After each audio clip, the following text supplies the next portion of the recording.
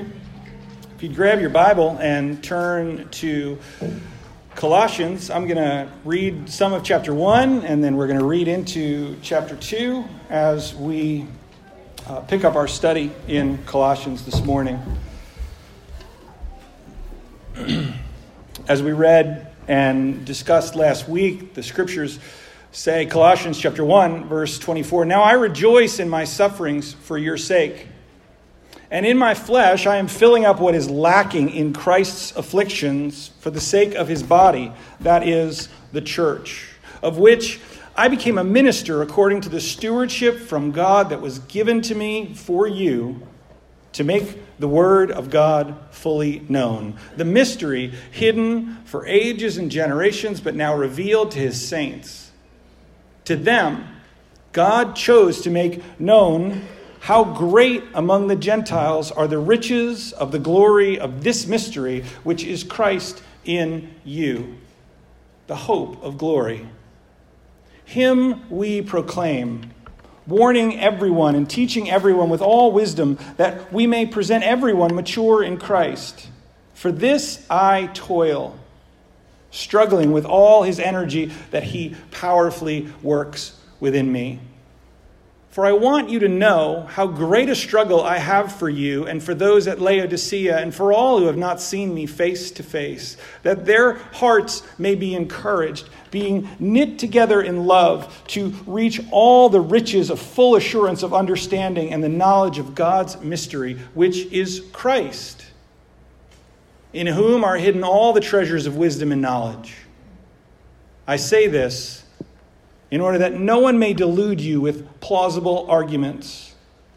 For though I am absent in body, yet I am with you in spirit, rejoicing to see your good order and the firmness of your faith in Christ." Let's pray together.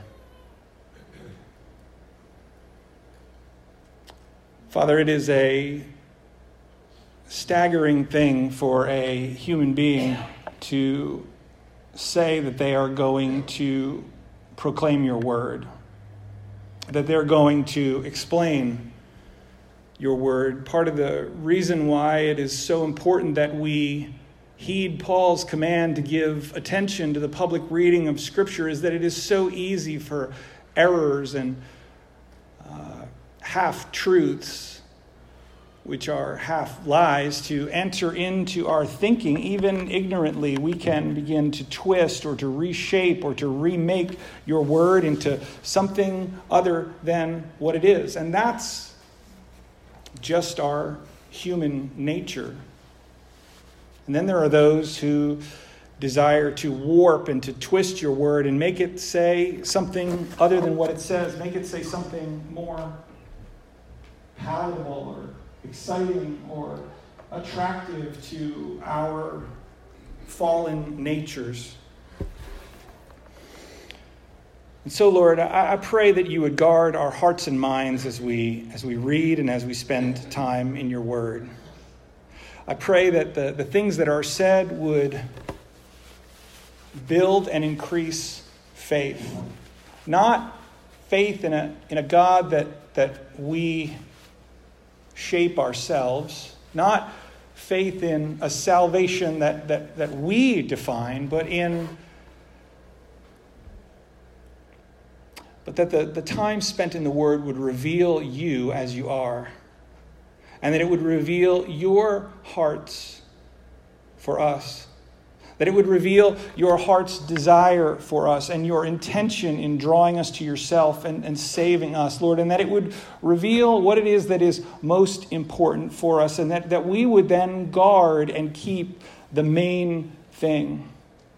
We pray that we would not be those who, in seeking to do so many things, in seeking to get so many areas of our life in order, or looking here and there, running all around trying to discover teachings that unlock all of our potential or whatever it is that the latest craze is, that we would not miss the main thing.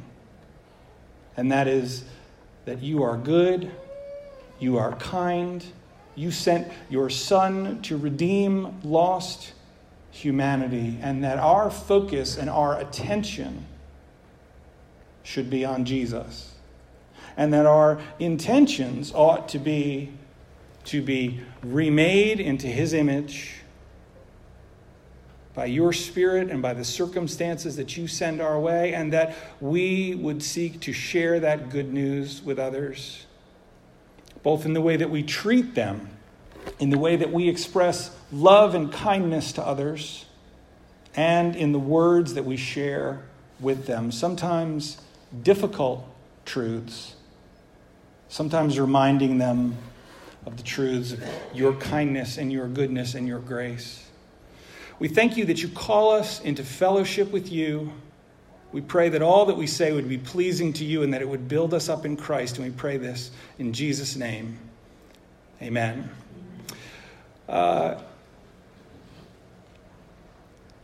It would be easy to be people of faith if faith were a bit more like technology, right? We have this hope, or at least I have this hope and faith in technology that things should be like set it and forget it, you know? Like I want to program the thermostat in my house, and I always want it to be the right temperature and to use the least amount of energy possible, and I want to save money and be comfortable, right? Set it and forget it. I want for my computer and my phone and all my data and pictures, I want them to always be like in sync and everything to be working properly. I want it to be right. I want my bills to be like the phrase I've seen on some blogs. I want them to be automagically paid, right? Like you like that? It's just like it all works out perfectly. There's always exactly the right amount coming in order to cover everything. But you know what? I realize, like, that is a complete and total fantasy. Have you ever noticed how often, like, your phone updates and changes and things aren't the same anymore, and you need to, like, wait a minute, what just happened here? Like, why doesn't anything look right anymore? If you used an app like Instagram and stopped using it like a year ago and you log back in, you don't even recognize it anymore. It's totally different, you know? And you'll get a bill from the cable company and you'll look at it and you're like, wait a minute, last month this was whatever, $55, $65. How did it get to be $125? And you find some charge there and you call them up and you say, what's up with that? Change that. Everything's always changing on us, right? This is what I think that sometimes we transition this idea over into the Christian life and we think like, well, I just kind of set and forget things. Jesus died for me. He loves me. God cares for me. And that means that I'll just set it and forget it. And I'll leave that and then I'll go live my life, right? And then we encounter a period of suffering or difficulty, or we make an unwise choice or a series of unwise choices, or we try to share with somebody and encourage, and we realize like, wow, I've not been keeping close with God at all. And I got nothing good to share because I've not been communicating with him at all. We try to summon up a Bible verse, right? And it's not there because you've not been turning it over in your heart. I think this is one of those great principles of Scripture that we learn eventually, hopefully, is that relationships with people aren't set and forget. They're relationships. They're active. They need to be kept active and vital. Now, here's the good news. You probably have some of those good friends in your life who you haven't talked to in years. You call them up and you're like, hey, and it's just like, no time has passed at all, right? And then there are other people who you call them and you talk to them and it's like weird that you haven't talked to them in a long time, and it's awkward and it's strange, it's difficult, and they're like, why are you calling me, and what's up? And they're like, you must need something, like that's kind of the feeling that you get from them. The good news is that because God is gracious and loving and kind and welcoming, when we reach out and we say, hey, it's been a while, he is always there and always ready. But that doesn't mean that there isn't something that we need to embrace, or that we need to take hold of in our lives in order to keep our relationship with the Lord current. We can't just set and forget it. Faith doesn't work that way. Faith is living and active, because we don't have faith in a machine or in some undefined being that's somewhere in the universe. We have a God who's been very clear with us about who he is and how he behaves and what it is that he wants. I want to look at the lead up to verse 28. This is what Paul says. He's describing his charge.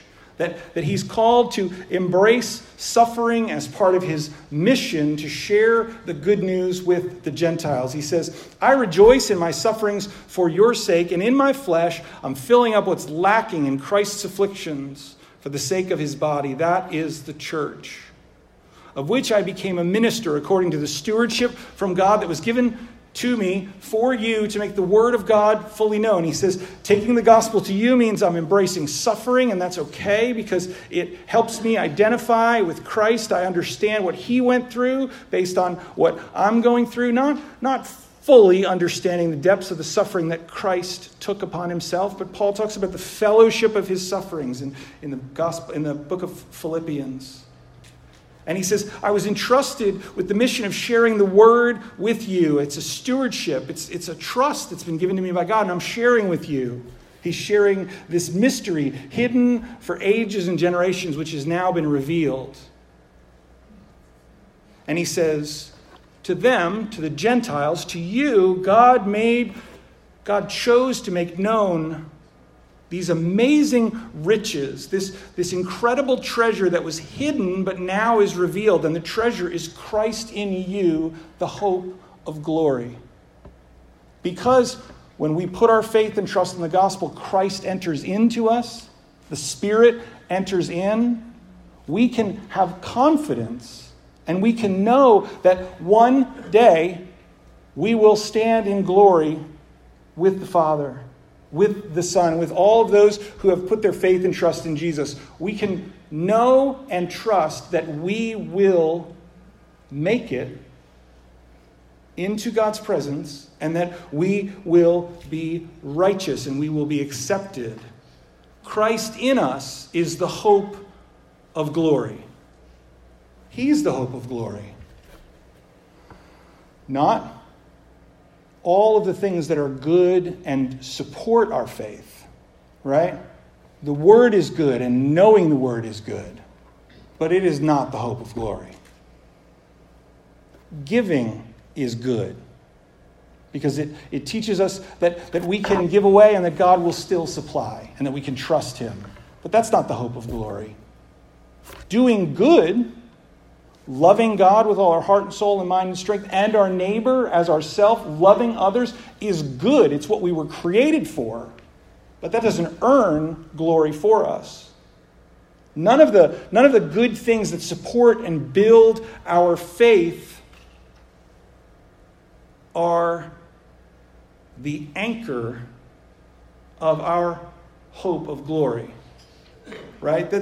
None of these things root and tie us into heaven. I love this image, and I've seen artists attempt to render it.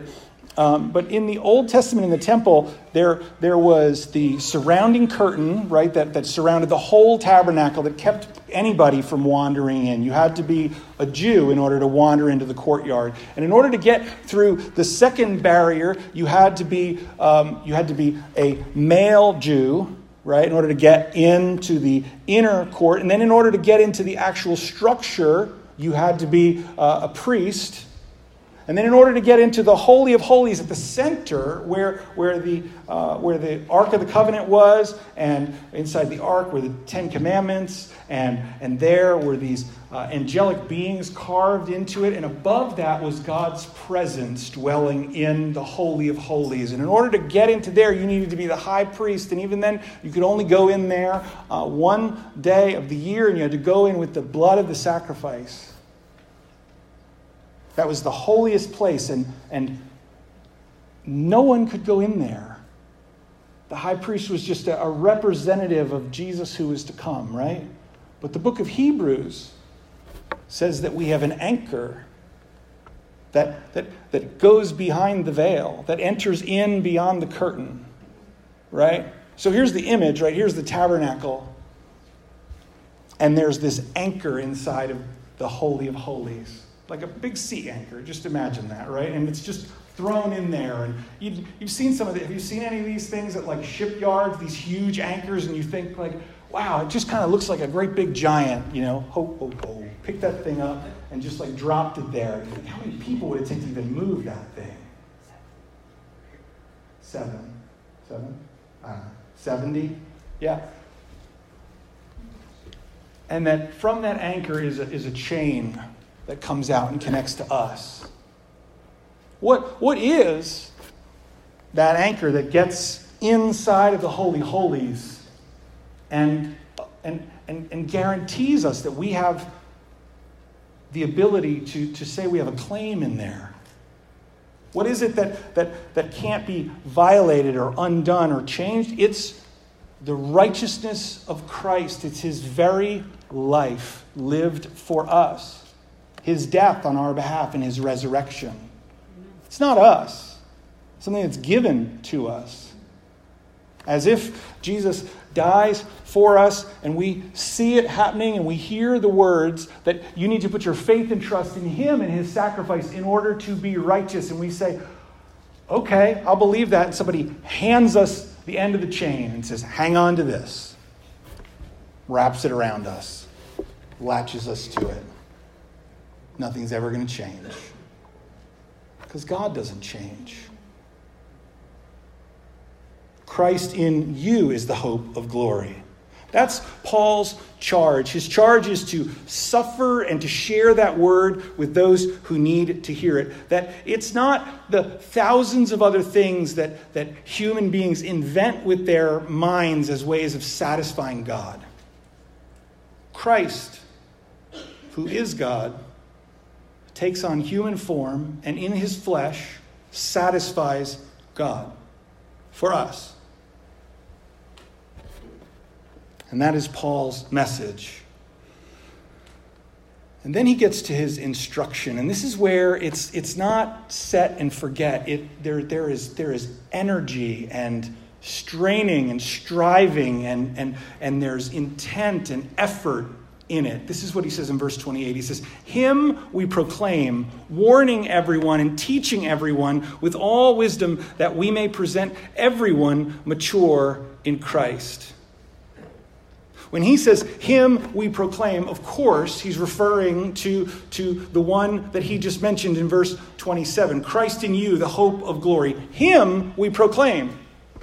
Listen, I could fill sermons with political observations and psychological observations about the world and, clever illustrations of things that have happened in the past or historical vignettes or little cutesy little things that happened in the news, or something that I saw on Facebook. You could pack your messages as a pastor with those kinds of things. And people will come and they will say, well, that was funny, or that was enjoyable, or that was encouraging, or that was like a Hallmark movie, right? That made me feel good. But unless it is connected to Christ, it doesn't help anyone. Paul says, him we proclaim, warning everyone and teaching everyone with all wisdom that we may present everyone mature in Christ. Paul says in 2 Corinthians 4:5, we preach not ourselves, but Christ Jesus the Lord. I remember early in ministry, there was a woman at the church, First Baptist Church of Union, who said, you are like the greatest pastor that I have ever met. And I immediately responded. I said, I'm going to disappoint you. You should talk to my wife. But it was just this strong image of your behavior and your way and your teaching. It's all so perfect. And I was like, please don't do that to me. Please don't put that on me. Because you know what? I am a sinner too. And I will fail.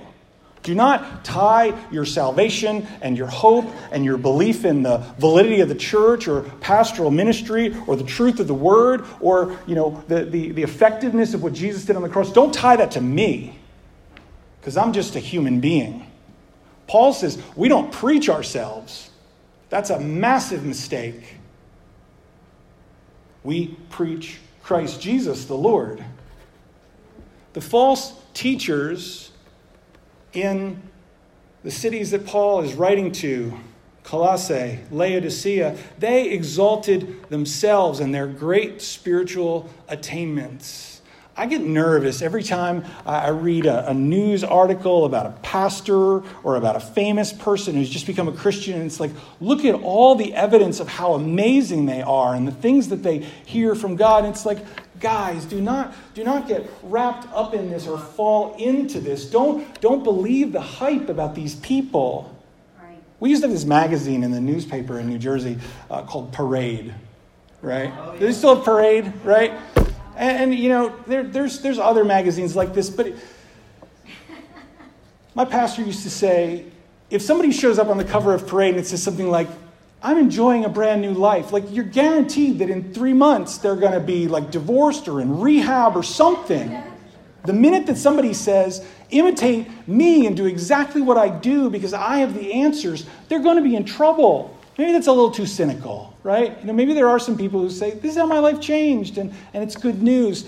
But when we put people on the altar and we exalt them instead of Christ, we're setting ourselves up for failure. The false teachers said, you don't know what we know. We have attained more. You need to imitate us. They preached their philosophy and the empty traditions of man. We see that in verse 8 of chapter 2. We'll look at that soon.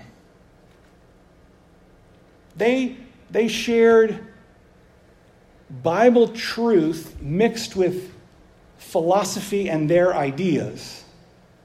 Paul proclaimed Christ. Paul pointed them to Jesus. Paul proclaimed a person, not a philosophy.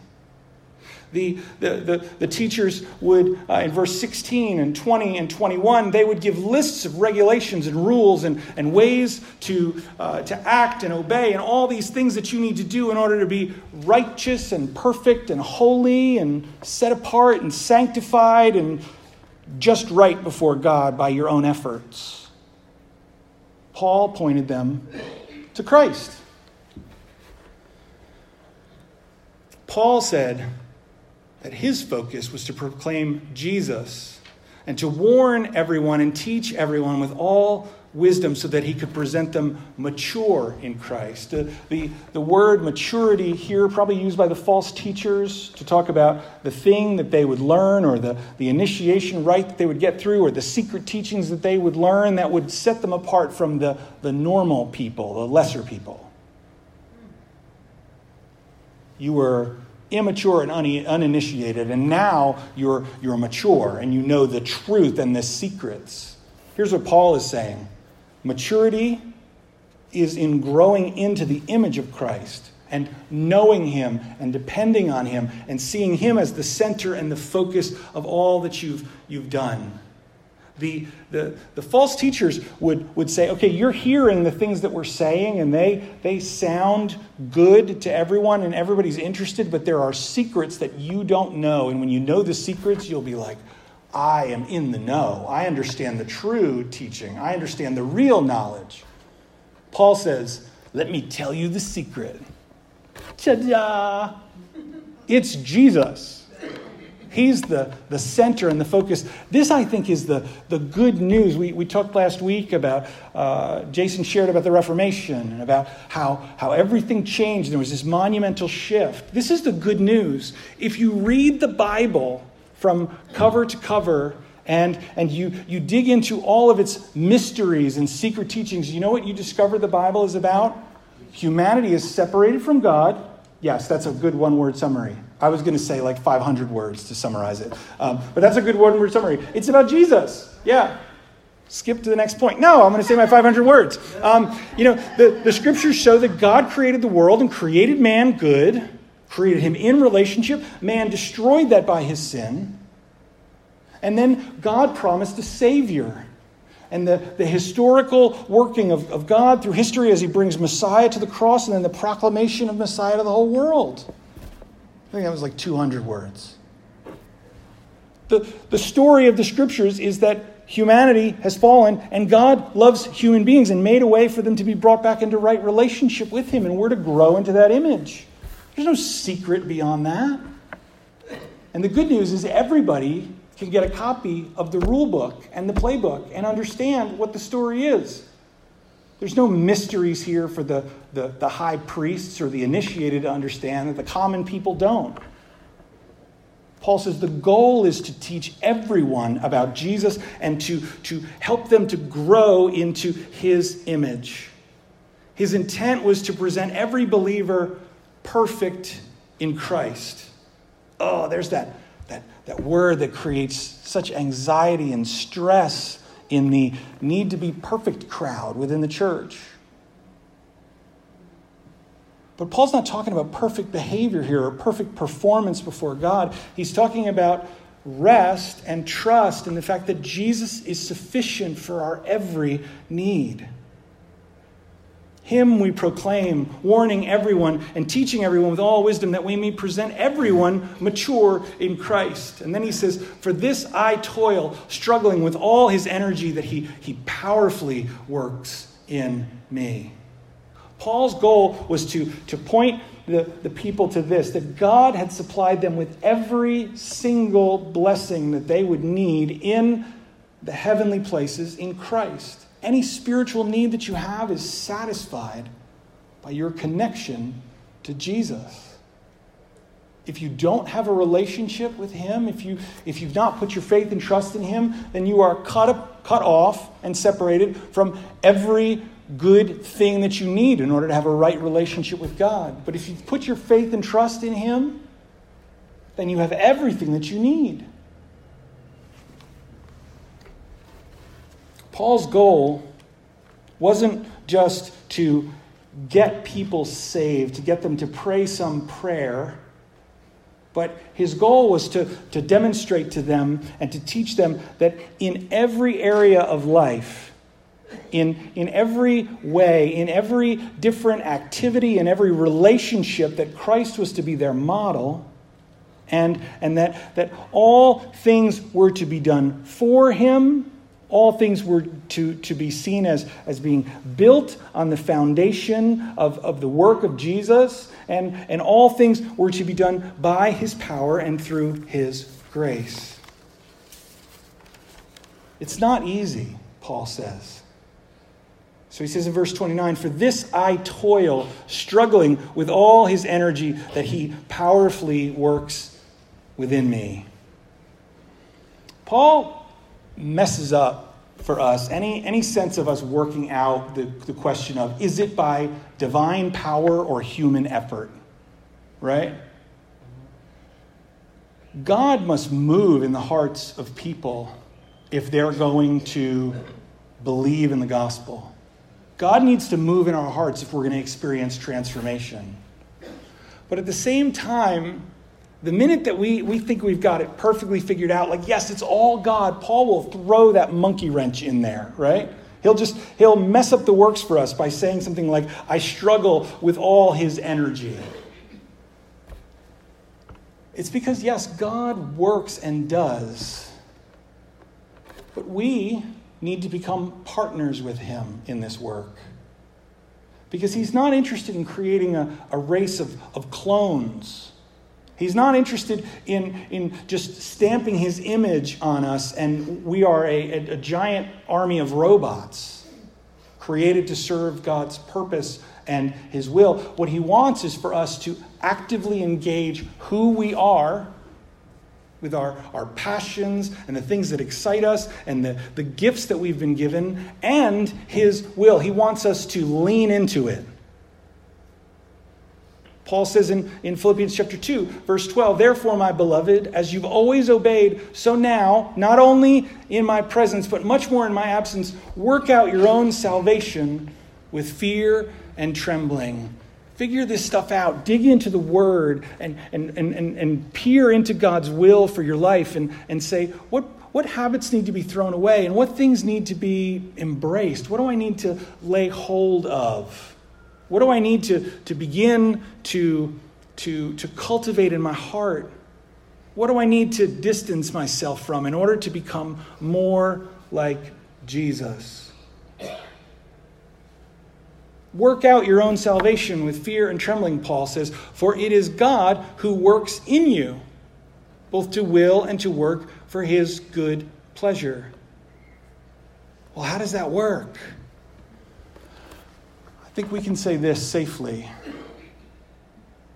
that all that's done in order to save us, in order to make us righteous, in order to redeem us, all of that is done by the Lord. Paul says we're saved by grace through faith. It's not of works. No one can boast. No one can say, I did that, or I had part in it. But we're also called to engage it, to embrace it. In order to share the gospel with others, in order to experience spiritual transformation, in order to grow in our faith, we need to invest our own time and energy in it. None of it is set and forget. Right? Jesus says to his disciples, follow me. And then he moves. Right? The disciple needs to follow if they're going to keep up with him. Paul also extends this struggle to the local church. He says in verses 2 through 5, he says, I want you to know how great a struggle I have for you and for those at Laodicea and for all who have not seen me face to face, that their hearts may be encouraged, being knit together in love, to reach all the riches of full assurance of understanding and the knowledge of God's mystery, which is Christ, in whom are hidden all the treasures of wisdom and knowledge. Paul teaches and he shares because he wants them to be encouraged. Warren Wiersbe says that to encourage people is to put courage into them, to give them, to fire up their heart, to give them a new heart. Not in a spiritual sense, but to get them to cast off the old attitude and the old way of thinking and to embrace a new way. And so part of the struggle is to say, stop trusting in what you're trusting in. Trust in Christ. Examine yourself and see what's crept in. There's encouragement. There's also endearment. Part of growing in Christ is realizing that we can't do this on our own and that we need others. We need to share and say, I need help. He talks about the fact that we're to be knit together in love. You know, it's an amazing, encouraging, and comforting idea that God has given you within your spiritual family, in your local church, people that you can share with and live life with and trust and ask for help. And God has given you the relationships that you need. Now, you also have to build those relationships, right? Hi, how are you? Let's get coffee. Let's talk. Let's get to know each other more. Paul talks about being knit together in love and being encouraged. He also talks about being enriched. That as we study and as we look at Christ, we'll see all of the ways in which Christ encourages us and cares for us and ministers to us. And all the ways in which he supplies our every need. Those things may not be immediately obvious, but we see the benefits and blessings that come from Christ when we read his instruction, or we realize that we can pray to him and he's interceding at the throne for us. And we realize that he's given us the right, because of his death, to call ourselves the children of God. There are so many ways in which Jesus answers and addresses our every need. I love this quote by a pastor. He says, mature Christians don't complain about what they don't have. Rather, they make use of the vast resources that they have been given in Jesus Christ. encouragement, endearment, enrichment, and then finally Paul talks about enlightenment, which is the full assurance of understanding. We have to build that instinct. We need to build that reaction. Our reaction by nature is so often to say, I trust in myself. I'll get this done. I'll handle this on my own without any help from outside. What we learn as we grow in dependence on Christ is we say, Lord, I need your help. Lord, I need you to supply what I need right now. Lord, I'm looking to you for guidance and for wisdom. The mature believer grows in the knowledge that he is fully dependent on the Lord for so many things. The immature Christian thinks, I got 87% of my life covered, right? And the remaining, whatever percent, I can't do math in public. What was it? 13, thank you, my son. You are wise and smart. The remaining 13% I need God to handle.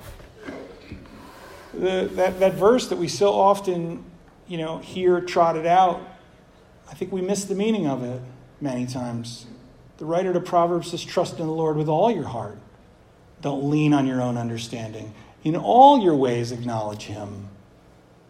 That's the 87% of what we already know, right? In all of our ways acknowledge him, and he will direct our path. We're to have full assurance of understanding. Paul talks about treasures of wisdom and knowledge. Wisdom implies knowing and knowing how to apply what we already understand. And knowledge is absorbing more truth so that we can build out what we need to know about what God has given to us. Paul earlier said that God had unveiled a mystery. The mystery was Christ in you, the hope of glory. That's the doorstep of salvation, right? That when we put our faith and trust in Christ, we have a claim on glory because Christ is in us.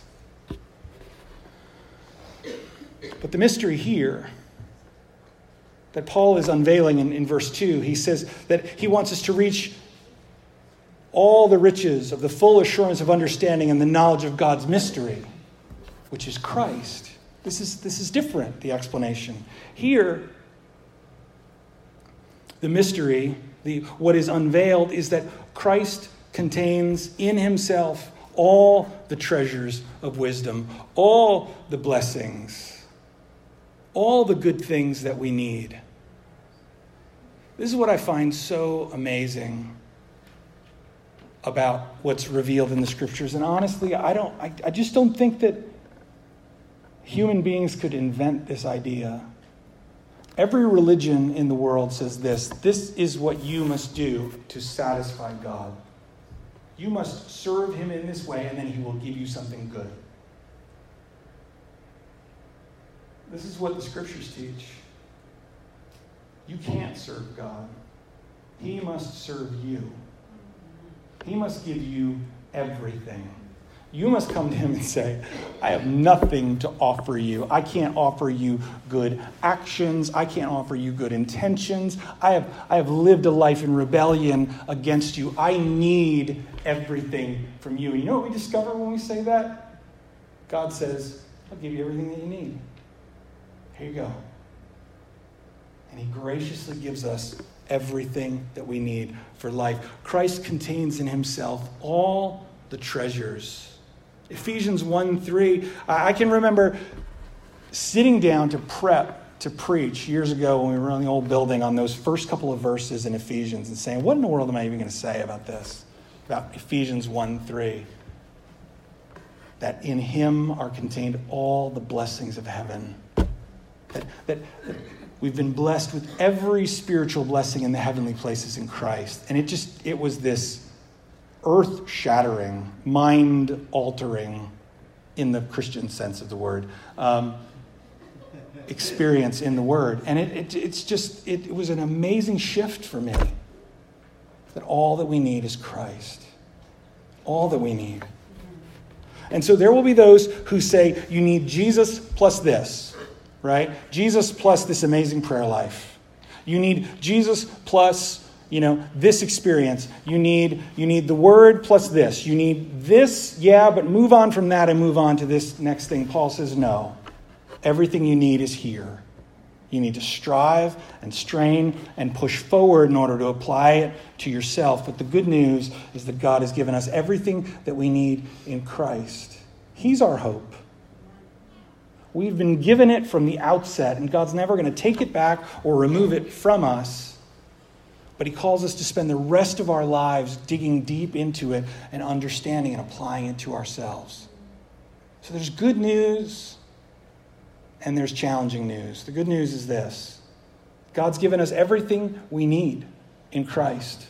And he's made us righteous. And we can worship and praise him knowing that we have a hope in heaven that's not going to be removed. But we also have a road set before us. The rest of our lives is understanding and learning and unpacking what it means that Jesus is everything to us. And so we ought to press forward in that and avoid anyone, as Paul says in verse 4. He says it so that no one may delude us with plausible arguments. People are going to say, Jesus plus this. And we're going to say, no, Jesus plus nothing. He's all I need. And I'm figuring out what that means. That's the gospel.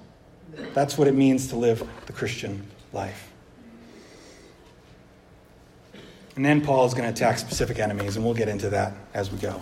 He's going to be violent when he encounters some of these crazy, bad, difficult, distracting ideas. But those are sermons for another day. We're going to close in prayer and then sing a final song. Let's pray. Father, I thank you for your graciousness to us. Lord, sometimes we need to be told that you're a good shepherd and that you lead us and guide us.